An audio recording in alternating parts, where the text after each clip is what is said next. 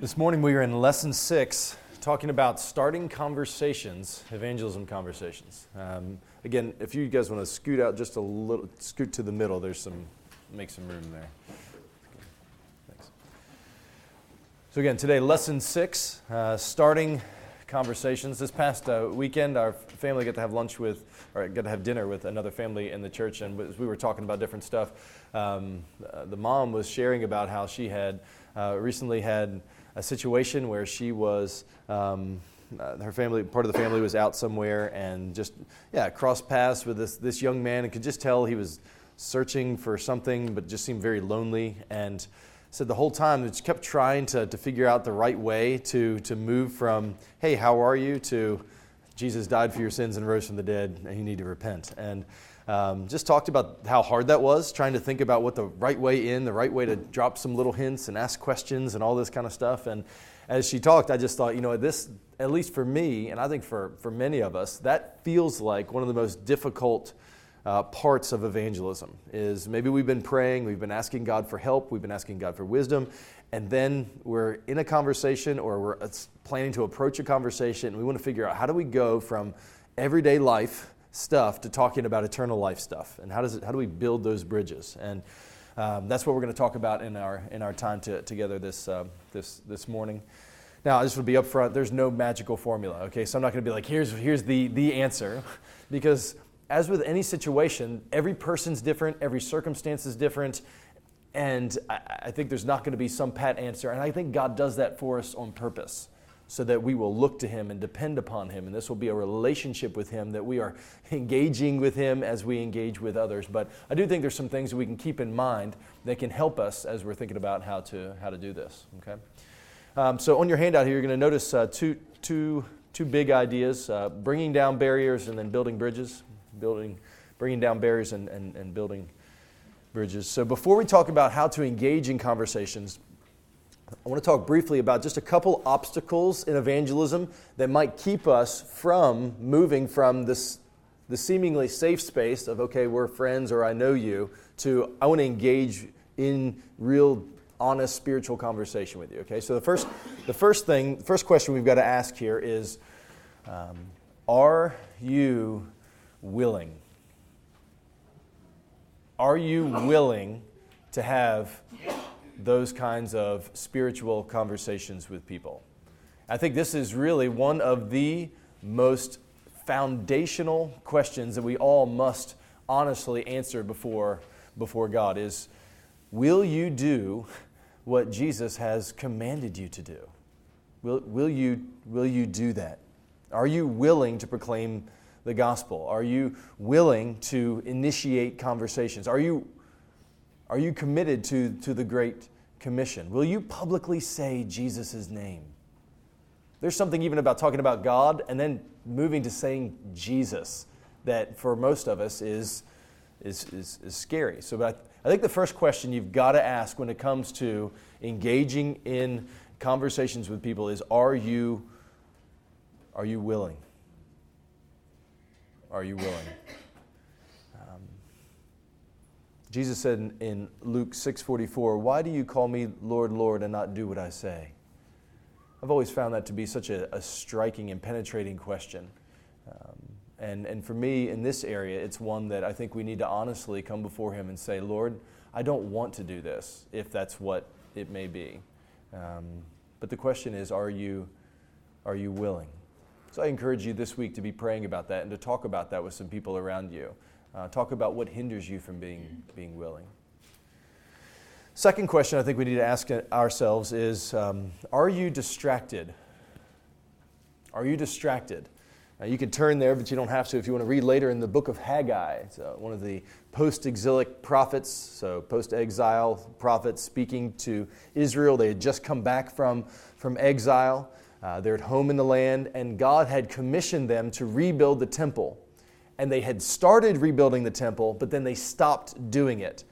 So God raised up the prophet Haggai to come to them. And I want you to listen to what Haggai says to the people on behalf of the Lord. All right, listen to this from Haggai chapter 1. He says, "The word of the Lord came by the hand of Haggai the prophet. Thus says the Lord of hosts, These people say the time has not yet come to rebuild the house of the Lord. Is it a time for you yourselves to dwell in your paneled houses while this house lies in ruins? Therefore, now, says the Lord of hosts, consider your ways. Verse 7, thus says the Lord of hosts, consider your ways. Go up to the hills and bring wood and build the house that I may take pleasure in it, that I may be glorified, says the Lord. Why were the people in Haggai's day not building the temple of the Lord? What was their problem? Yeah, they had a problem with priorities. They were building their own houses. They were distracted from the mission that God had given them, which was to build the temple, and they were too busy using the time, talent, and treasure that they had building their own kingdoms. I don't know if that sounds familiar to today, but this is a problem for us too. It's not an Old Testament problem. So I think it's good for us to consider our ways. Are you, when you look at your budget and you look at your schedule, are you committed to the Great Commission? Are you intentional with the hours and the dollars that God has given you to be actively building relationships and attempting to make Christ known? How are you using your free time, if you will, even during on the metro or wherever you are? Is it just earbuds and you finally get to time by yourself, or are you seeing who God's put around you and praying for opportunities? Now, I'm not saying you can't ever just put your earbuds in and be thankful that there's nobody sitting next to you. I'm not saying that, but I am saying if I had a friend who recently he flies first class a lot, and he said, "Why do all these people in first class all of a sudden want to talk to me? Don't they realize I pay a lot of money so I don't have to talk to anybody?" And I said, "Well, maybe the Lord put them there for you to have gospel conversations with him." And he said, "Well, here's my line then. So if you were to choke on your ginger ale, do you know where you would go?" I said, "I'm not sure it's the best way in, but it's a start, you know." But he later on said he was convicted about that you know what, he realizes that these are all people that God has placed around him. So are you distracted? And then thirdly, a question to consider is, are you salty? Are you salty? Listen to this from Jesus in Matthew 5. You are the salt of the earth, but if salt has lost its taste, how can its saltiness be restored? It is no longer good for anything except to be thrown out and trampled under people's feet. You are the light of the world. A city set on a hill cannot be hidden, nor do people light a lamp and put it under a basket, but on a stand, and it gives light to all who are in the house. In the same way, let your light shine before others, they may see your good works and give glory to your Father who is in heaven. So I guess my question for you is, are you salty? Meaning, do you live in a way that's different and distinct from the world? Or do you kind of blend in a whole lot? Are you kind or are you impatient? Are you a hard worker at your place of employment, or are you lazy? Are you hopeful, or are you always grumbling about something? I think this is where we can't always know just by looking at our own lives, and this is where I would encourage you to ask some people around you. You get free pass right now. What do you see in my life that might hinder me from being a good witness for Christ? Is there anything about my attitudes or my actions? If you have a fellow believer at work that you work with, just take them out for coffee and say, "Okay, it's time for some honest feedback from me, please. I really want to be used by the Lord. Help me see, am I a jerk? Do I have spiritual BO? Help me. Help me." That kind of humble posture is really important. So who's helping you to see if you're being salty? Right? So before we talk about transitioning, I think you've got to transitioning into conversations with the gospel. You got to think about, are you willing to do this? Are you distracted from doing this? And do you have a platform? Or are people just going to hate you if you talk because of the way that you're living? Let the gospel be offensive, and let us get out of the way of the gospel as much as possible. Now, just last thing on this, if you hear any of that and you feel guilty and condemned, what I would say is this is where it's time to believe the same gospel that you're proclaiming to others. That Jesus does not use perfect people. He only uses messed up people all the time. So I'd encourage you cast yourself upon the grace of Christ, thank Him for His mercies, embrace it, and then let's repent of things we need to repent of, and let's pursue being useful in the Lord as much as we're able. Okay. Anybody have a brief clarifying question about any of that before we move on to the building bridges part? Yep. I just have a question. You asked about your life, how are you spending your free time and everything else, and so I always struggle with the question, okay, life comes in all sorts of different varieties, and if you find yourself in a season of life where it's maybe like intense at work or whatever, or your schedule doesn't, do you just wait patiently to see what God will do with that, or do you ever assess where you are in relation to how you can work for God in that circumstance? Yeah, I'd say it's probably both. So I think it's always fair to be evaluating your life. So I mean, if you're so busy that you have no time to do anything for the Lord, but you're really advancing your career, I think you need to evaluate, is this the right career for me to be in? Like, you get one life, and you don't have to advance in your career in it. Like, there's lots of other things you can do.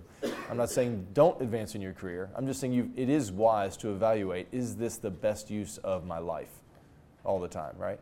And at the same time, think about, okay, in this season, what are the ways? So I think you always just want to be looking for God do something, because wherever you are, God's going to use you there. So there's always going to be opportunities. So I think it's good to always be evaluating, but always to be desirous to be used. And I think the Lord will use you in whatever slivers of time that you may have in the midst of it. So that's a good question.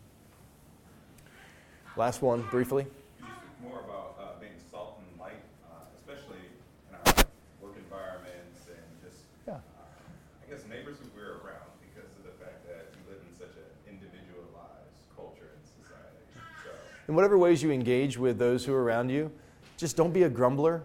Don't be a complainer. Don't get involved in the slander and the gossip and all the about this and that. Be kind. Be encouraging. I mean, don't be fluffy, but be a hopeful person whose world is not this one, and work really hard and be, as good an employee as you can be. And over time, it builds there's something different about this person, and the Lord will use that. It often doesn't happen immediately, but it does happen over time. So, yeah. Just on the same thread, if we're evaluating and go, hey, you know what, I think I've not been salty. I've actually done some things that have been offensive or have actually hurt my witness. How would you encourage us? Yeah, that's good. Yeah. So in last week's lesson, or the week before last, we talked about if that's been the case, if you've sinned against people at work or you've just been a jerk or whatever, I think it's not just an okay idea. I think it's really, you should go back and talk to people and say, hey, listen, I want to let you know, I feel like for the past couple months, I've been a real jerk here. I feel like I've just been grumbly and complaining. I don't think I've represented Jesus very well, and I certainly don't think I've just been kind to you. So I just want to ask you to forgive me for that. And if I've done anything to upset you, I'm happy to talk with you about it further. So I think having that kind of humble posture where you show yourself to be one who knows they need grace, because if you're going to be proclaiming to others that they need grace, I think it helps a lot to know that you need it as well. So it's a great question. All right, building bridges to eternal conversation. So again, there's no 3 Timothy and says, and when they're evangelizing, this is how they do it. Okay, so there's not this. But again, I mentioned it, but why do you think God doesn't give us an explicit couple paragraphs on this is how you transition from normal conversations to others? Why do you think God doesn't give us that? We depend on ourselves, not on Him. Yeah, it's good. So it would create a dependence upon Him. Yeah. So different in every situation. It is different in every situation. Yeah, it's not going to be a one-size-fits-all. It's good. So the gospel is always true, but the way that it's brought in, when you look at the way it happens in the book of Acts, it's always a different angle depending on who they're speaking to. Right? So, yeah, I think it creates a dependence upon the Lord where there's real relationship of, Lord, I need you in this situation now. Help me, please. That is, this is, by the way, one of the reasons that evangelism is so life-giving to your soul. And whenever you're stagnant in your walk with the Lord, I've found very often it's not during seasons where I'm evangelizing faithfully and being stretched. That oftentimes, it's not only that, but oftentimes it's because I'm being very inward focused. So the answer isn't always just focus more on yourself, but it's focus more on Christ and what He would have you to do, right? Well, letter A here, under building bridges. This is on the back there. Pray for what? Wisdom. Pray for wisdom to know how to transition to gospel talk. So pray for wisdom. Every evangelistic encounter is going to be different. There's going to be some folks you see daily. There's going to be some only briefly, maybe in Uber or on a plane or next to a metro or whatever it may be. But we talked about this before. That my wife reminds me every brief encounter is from the Lord. And I don't know if y'all were in here a couple of weeks ago when she brought that up and talked about how we always used to try and talk to people. And because everywhere we park, almost every time I go to get in my car, here comes that same person right next to me. I don't know what that is. They're always getting in the car at the same time. So I've just started to get back on the, hey, this may seem strange to you, but this happens to me all the time where we just bump into the people next to us, and I just want to see if there's anything I could pray for you about. And I've gotten several strange looks, but I have gotten several. There was a lady, her name, I forget now, Carol. I think it was Carol. And she said, yeah, thank you very much. My brother just died, and if you would pray for our family, I'd appreciate that. And then she walked off. And I have no idea how God will ever use that, but she might remember that somebody who believed in God came along her path and asked her for prayer. I don't know how God will do that, but I know that God also used it for me to stretch me to get beyond me, to depend upon Him. So it was for them, but it was also for me as well. So be praying for wisdom, right? To use whatever encounter the Lord may give. I think a good model of this, later reading on, is just watching Jesus and His interactions with the woman at the well. Just that He's talking with her about everyday life stuff.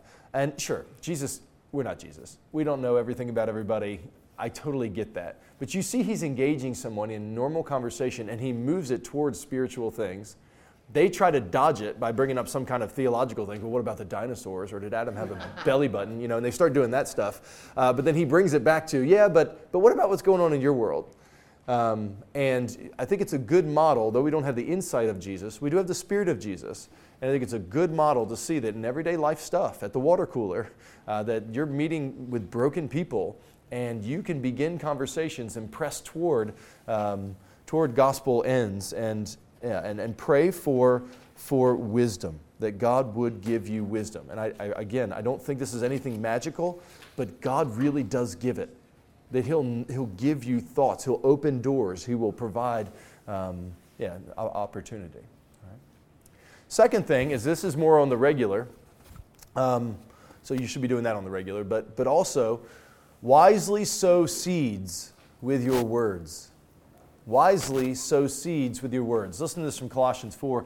Be wise in the way you act toward outsiders. Make the most of every opportunity. Let your conversation be always full of grace, seasoned with salt, so that you may know how to answer everyone. There should be something different about the way that Christians speak, the things we say, the things that we don't say. And God will use that in ways that I think we often underestimate. So for instance, while I was working on this, I was reminded of Coach Dale McCumbee. When I was in junior high and high school, I played basketball all the time, and there was a coach, he was the coach of the girls team, who would come out and he would play with us. He's probably 10 years older than me. And I just remember he never cursed. I was a cursing fool. I mean, I was very creative cursor. That's all I knew how to do, one thing well, and that was to cuss. But he never cursed. He never did. And his thing was, he'd say, dadgummit. It was always dadgummit. So we'd call him Dadgummit Dale and, make fun of him and all this kind of stuff. And one day I was like, why do you always say that? And he just said, he said, I'm a Christian, and I try to watch what I say to honor God. And it was just a little comment to a junior high kid who cussed all the time and thought it was cool. But I've never forgotten that. I'm 41 years old, and I texted him this week just to say, hey, I just want to remind you of what you used to do. And I just want you to know God used it in my life. It was one of the things whenever God was drawing me to Himself that came back to my mind was the example of Dale, who didn't just conform. And you just never know. So I encourage you in the things that we don't say. Again, gossip, slander, grumbling, complaining. There's so much slander and grumbling going on right now. It is easy to fall into that. But if you don't do that, you're going to be different. It's going to look different. And you don't want to do it in a snooty way. I'm not doing that, right? So that's not what I'm talking about either. But highlighting good things that other people are doing, that's not normal. But giving praise away, honoring others, God will use that. Also, in your conversations, I think you can drop little breadcrumbs, if you will. Just talking about people, yeah, we had some friends from church that came over and we da-da-da-da. Or, yeah, after church on Sunday, we went out, we grabbed lunch, or da-da-da. Or, I was reading the Bible recently, and this thing came up, and it's just da-da-da. Like, just dropping those little breadcrumbs where then people, what happens in their mind? They think, what? Religious person. Or fruitcake. Or whatever they're going to think. But it registers, right? And then they're going to watch you. Now they're going to know, okay, this is one of those church-going people. And sometimes they'll test you. But because they know that, they're going to be like, oh yeah, well, what do you think about my rainbow shirt? Huh? What do you think? Or what do you think about this? Or they'll come at you to see how you respond. You'll be like, I love rainbows. Rainbows are actually in the Bible. I'd love to talk to you about that story sometime. It's amazing. So, it's a great story that God doesn't give us the wrath, but He gives mercy instead of judgment. Man, we need that. And that's what Jesus is about. What do you think about when you think about the rainbow? Oh, really? Why do you think about that? Why does that matter to you? Tell me more about that. What's your story? Help me understand. And then what you're into their heart and their soul. And you're able to understand why they think about injustice and oppression the way that they do. And where does that even desire for justice come from? I mean, it doesn't fit with evolution. Evolution is about crush whoever you can to advance. How does that worldview fit? Help me understand. And then what you're doing, you're into stuff and you start rattling things. And over time, God will let their worldviews crumble under the weight that it can't sustain. And then there's room for Christ, right? So, Anthony, were you going to say something? Dropping the little nuggets or whatever. Someone asked me what I was doing over the weekend. I said, well, I'm hanging out with my church friends. And I said that around like 5 of my coworkers, and that just led to some good conversation. Good, yeah. I think it's a simple little thing, but you're going to be tempted to be afraid, to just not say, yeah, I was reading the Bible, and Jesus showed me this thing in His Word, and it's amazing. It's really helped me, People are like, okay, weirdo, yeah, but then it's so normal in some other ways. What's happening? Such a good worker, da da da. So, I remember Carrie and I were actually on a flight a few months ago, and there was a flight attendant who was certainly a non-Christian, but she noticed I was reading my Bible, and she said, "Are you one of those Christians?" And I was like, I am one of. I don't know which kind of those Christians are, but I am a Christian. And she proceeded to talk about how she had neighbors. She goes, "You got to meet my neighbor. You got to meet my friend." I was like, just like we should all know each other. They live in Florida. Like, you're from Texas. Oh, well, do you know so and so? Well, it's kind of the same. I was like, Texas is kind of big, Christianity. Anyway, so said, yeah, they do this. They have this thing in their yard. They have their mailbox, but then next to their mailbox, they have a prayer box, and they have a little thing of paper. And anybody who's walking by can just write a prayer request and put it in the prayer box, and they'll pray for them. And they just let everybody in the neighborhood know that. And people do it all the time. You should meet them. And she was just like, I don't think she believed anything we thought, but like that had impacted her in a way that Christians were somehow endearing. And she automatically kind of liked us, even though she probably wouldn't believe what we believed, So, again, you want to sow seeds with your words and your actions. God will use that. C, prayerfully observe other people's lives. Prayerfully observe other people's lives. Do you remember? Listen to this from Acts 17. Acts 17. Paul was waiting for them, a couple of his ministry buddies were waiting for them at Athens. His spirit was provoked within him as he saw the city that was full of idols. So he reasoned in the synagogues with the Jews and the devout persons in the marketplace. So Jews, Gentiles, Jews in the synagogues, Gentiles in the marketplace, every day with those who happened to be there. Verse 18, some said, what does this babbler wish to say? Others said, he seems to be a preacher of foreign divinities, because he was preaching Jesus in the resurrection. And they took him and brought him to the Areopagus. Tell us this teaching. You bring strange things. We want to know what it is. Verse 22, so Paul, standing in the midst of the Areopagus, said, men of Athens, and here it is, I perceive that in every way you are very religious. For I passed along and observed the objects of your worship. I found an altar with this inscription, to an unknown God. Therefore, what you worship is unknown, this I proclaim to you. And that was his in. Hey, I noticed you got a cross around your neck. What's that about? The cross, are you a Christian? And then they're like, no. Oh, that's interesting. So I am a Christian. The cross is something really meaningful to me. Does it mean something to you, your family? What is that? No, I just like it. I'm like, oh, okay. But then you never know. It might be an in. Or who knows? There's 10,000 things that you could be watching for and observing. Now, I'm not talking about like, here's your past to be a stalker. I am not talking about being creepy, like observant. But I'm talking about like normal listening to what people say. Them dropping little things. It was a hard weekend for our family, and nobody else in the workplace cares. They're like, yeah, well, mine was awesome. Like, and then you slide over a little bit later and say, hey, I heard you said it was kind of a hard weekend for your family. I don't want to be pushy, but I was just wondering, is there anything that we could pray about for you and your family? You don't have to talk about it, but if you'd like to, I'd love to hear what's going on. You know, our family would love to have you and your family over for dinner sometime if you just like to chat. And it might be like, no, thank you, but that's no.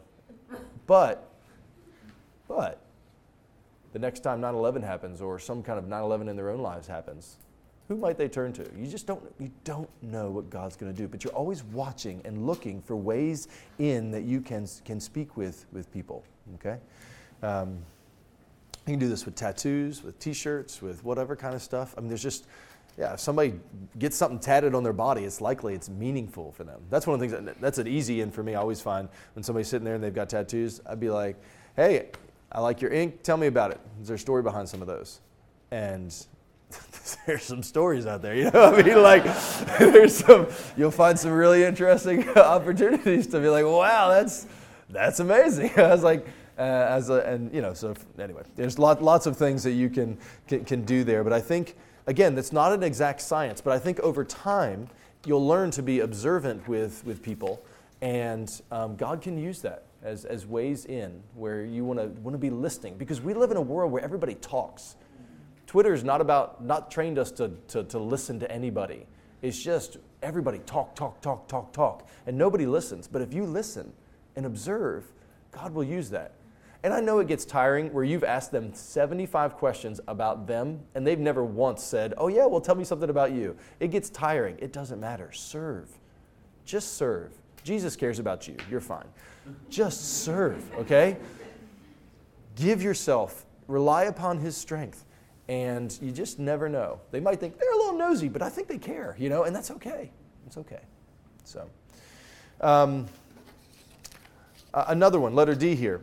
Learn to ask purposeful questions. Learn to ask purposeful questions. So evangelism is both a science and an art. It's a science in that there's real truth that must be proclaimed that people be saved by. Right? The gospel is really clear. That's the science part, if you will. But the art is how do you bring in which elements of that at which times with which people in which ways and all of that kind of stuff. And if you watch the ministry of Jesus, He is always asking people questions, right? Now, again, we're not the Son of God, but we can emulate Him in this, right? He did it with the Pharisees, with the rich young ruler, with Nicodemus, the woman at the well. He uses questions to get in there. What are some questions that you might be able to start asking people? Yeah. Who do you trust? Okay. Who do you trust? In what way? What do you mean? Or who do you put your faith in? Okay, good. Because some people are, let's say, their husband, Mm-hmm. their wife. Yeah. Or what is your desire? What do you desire most in life? Okay. Yeah. So maybe if you're so when things get hard for you, who do you call? Like who's the person you really trust? Or man, you sure work hard. Tell me about what you really want out of this. Like, what are you desiring? Is this what you always wanted to do? Tell me more about that. Like, and then you're into some of the things that are going on in their heart there. Yeah. Mm-hmm. What makes you happy? Like, is it your circumstance? Is it, things are going well? Yeah. What makes you happy? Yeah. Has this been a good season of life or a hard season? Good season? Great. What is it that really makes you happy? What is that? Yeah, right? You're in there. Okay. Good. Yeah. What do you believe about God? Okay, so I mean, and this is one of the, so I'm thankful you did that. I think sometimes we want to be so like amazing in our Jesus jukeness that we're like, oh, there's a cloud. Guess who made the clouds? Jesus. He's going to come on a cloud. Boom. Are you ready? Like that. That's weird. Okay. Don't. I mean, not always weird. I've totally done that. I'm an amazing Jesus juker, so I can juke anything, okay? But it's not always the best way in because it feels kind of forced. I think one of the best things to do is to just not be afraid to be a Christian. Be like, hey, yeah, so again, we went to church on Sunday. You guys ever go to church anywhere? Did you grow up religious at all? Like, that's such an easy question, and it feels like, oh, I don't want to be weird. Well, like, we're weird. It's fine. Like, just get over it. You're weird. Okay, we're all weird. Ask the question, you know? Be like, so one of the questions I love asking people is, I'll even introduce it this way. I'd be like, so this may seem a little out of the blue. One of the questions I love to ask people is, if you could ask God any question, what would it be? So, and if your question is like, are you really there? That's a great question. But found out that he was there, if you could ask him anything, what would it be? And if they're like, I want to know the lottery ticket, you know, who's going to win the Super Bowl? I'd be like, okay, so seriously, you get one question, what would it be? And sometimes you'll get it, and they'll be like, I want to know why he let my sister die. That's what I want to know. And you'd be like, oh, so that's what's going on, right? Because deep down, everybody's got a theological grid. And some people have just buried it over it, but like that kind of question can get in there and expose things that are going on. So sometimes if they'll answer that, I'll be like, can I ask you another one? I'd be like, if God could ask you any question, what do you think he'd ask you? Like, I don't know. I don't think he'd want to talk to me. Really? Why do you think that? Have you ever heard about Jesus? Can I just tell you something about Jesus? Like, he came here because he wants to talk to you. Like, he came among us. Like, this is the kind of God that we serve. And then you're kind of in there with some questions. So I think asking questions like that are really helpful. Again, no magic formula, but the Lord uses that. So I kind of blended C and D there. But then letter E, answer questions with questions. Now, this is not to be annoying, okay? But it's a helpful way to move the conversation along. So listen to this. So when you study the Gospels, listen to what he says. So Mark 10. As he was setting out on his journey, a man ran up and knelt before him and asked him, "Good teacher, what must I do to inherit eternal life?" And Jesus said to him, well, you must repent of your sins and believe in me. And is that what he said? No, he said, why do you call me good? Tricky Jesus. See, he returns his question with a question. He says, nobody's good but God. Because what does Jesus want him to wrestle with? Do you really think I'm good? Well, only God's good. So who does that make me? Who do you think I am? Or Matthew 12, 9 through 20. Jesus went on from there and entered their synagogue, and a man was there with a withered hand, and they asked him, is it lawful to heal on the Sabbath? Because they're trying to trust him, right? Or trying to trick him, trying to trap him. They need to trust him, but they were trying to trap him. Verse 11, he said to them, which one of you has a sheep? If it falls into a pit on the Sabbath, will not take hold of it and lift it out? How much more value is a man than a sheep? So yeah, it's lawful to do good on the Sabbath. But he answers their question with a question because he wants to poke a hole in whatever they're really thinking of, right? A really good book on this is a book called Questioning Evangelism by Randy Newman. I'm actually going to hand it out next year, in March, whenever the class continues in the fall. Let me just read to you a section of that. He's talking about an evangelistic encounter that he had. He says he's talking with somebody, and the question of exclusivity, like is Jesus the only way, came up. And they said, so I suppose you think all those sincere followers of other religions are going to hell. He said, do you believe in hell? He appeared as if he'd never seriously considered the possibility. He looked so puzzled, perhaps because he was being challenged, when he thought that he was doing the challenging. After a long silence, he said, no, I don't believe in hell. I think it's ridiculous. So then I asked, well, then why are you asking me a ridiculous question? He says, I wasn't trying to be a wise guy. I simply wanted him to be honest about his own question. He said, then the silence was broken by another questioner who chimed in, well, I do believe in hell. Do you think that everybody who disagrees with you is going there? And then I asked, do you think everyone goes there? Is Hitler in hell? Hitler turned out to be helpful, if an unlikely ally in such discussions. Of course Hitler's in hell. And then he said, how do you think God decides who goes to heaven and who goes to hell? Does he grade on a curve? From there, the discussion became much more civil, and he went on to talk about how God used that. So what he's doing was he was showing how to engage with what they were saying and then turn it back. And I found that to be a helpful tool as well. So again, there's no like pat thing that you do, but But God can use these sorts of things. And again, this comes from prayerfully leaning upon the Lord, asking Him to give you wisdom, looking at what He's doing around you, asking for eyes to see, being held accountable in your relationships with one another, pressing on this, that it becomes the norm that we're talking with non-Christians. And the more that you talk with non-Christians about spiritual things, the more it just becomes easier and normal and exciting and enjoyable, because you see God working in people's lives and you get past just being consumed with yourself. You know? Yeah.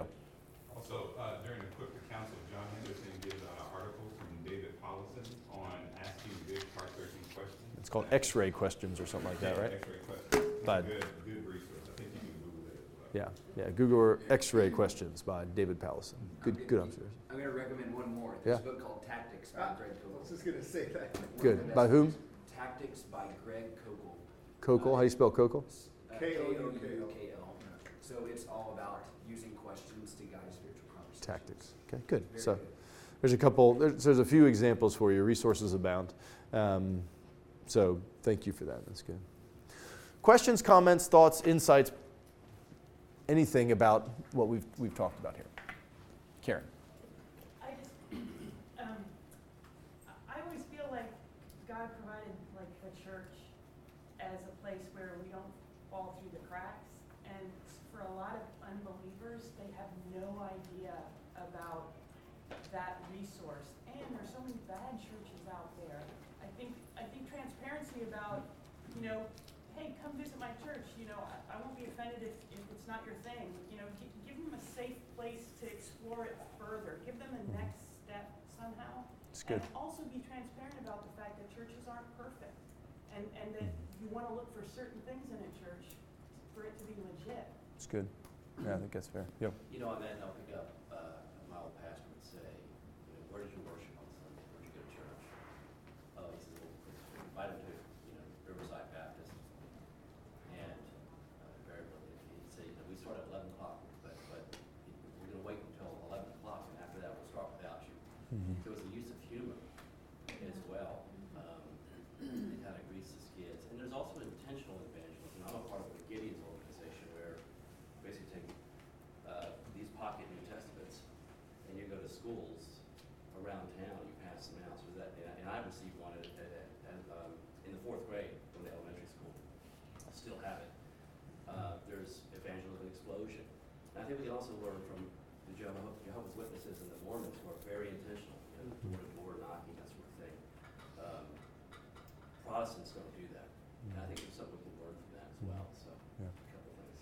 Yeah. So don't believe what Jehovah's Witnesses and Mormons believe, but Right. I do think, I think there's something about, and I would just encourage you, if you're going to do some door knocking, I'd encourage you to start in your neighborhood and meet your neighbors and invite them over for dinner. It's going to be a good way to start engaging. Yep. Just, I guess one thought, I went on a run with one of my friends recently, and we had a really good conversation about Christianity, and she had a million questions, and she even said, like, I never have anyone I can actually ask questions to. But she said, I'm always afraid of Christians because they're so pushy, and I hate Christians because they're so pushy. So, I don't know, I guess I'm like wary of doing sort of evangelism with people I don't know, because I don't want people to think, I guess I was just like so convicted, like, oh my gosh, Regina has real questions, she really wants to know, she feels really lost, like she said all of those things, but she's like, the Christians are just like trying to like get me to come to their church, and it's all about their numbers, and pushy. Anyway, it was like Yeah. a reminder for me, okay, make sure people know I like them, and I care about them. Yeah. I think people will be able to discern the difference between their pushy, trying to get me in their club so they can count a number, versus I think I trust them. So I think it's actually fine for that backdrop of whatever bad Christianity they've experienced to be able to meet a Christian who actually loves them. They'll sense a difference. They'll notice a difference. So I don't think we should not be afraid of what people might think of us. But I think on the offensive, we should think, I'm going to show them love. And part of love is, I'd love to have you come over and talk about Jesus. I'd love to have you come to our church. But there's a difference between that and like a guilt tactic. So I think there's wisdom there, and it's needed. So. Yeah, I was just thinking, the thing about it is there are people who are going to think Christians are pushy, Yeah. but we also might just be repulsed by the gospel. Yeah. We all are in a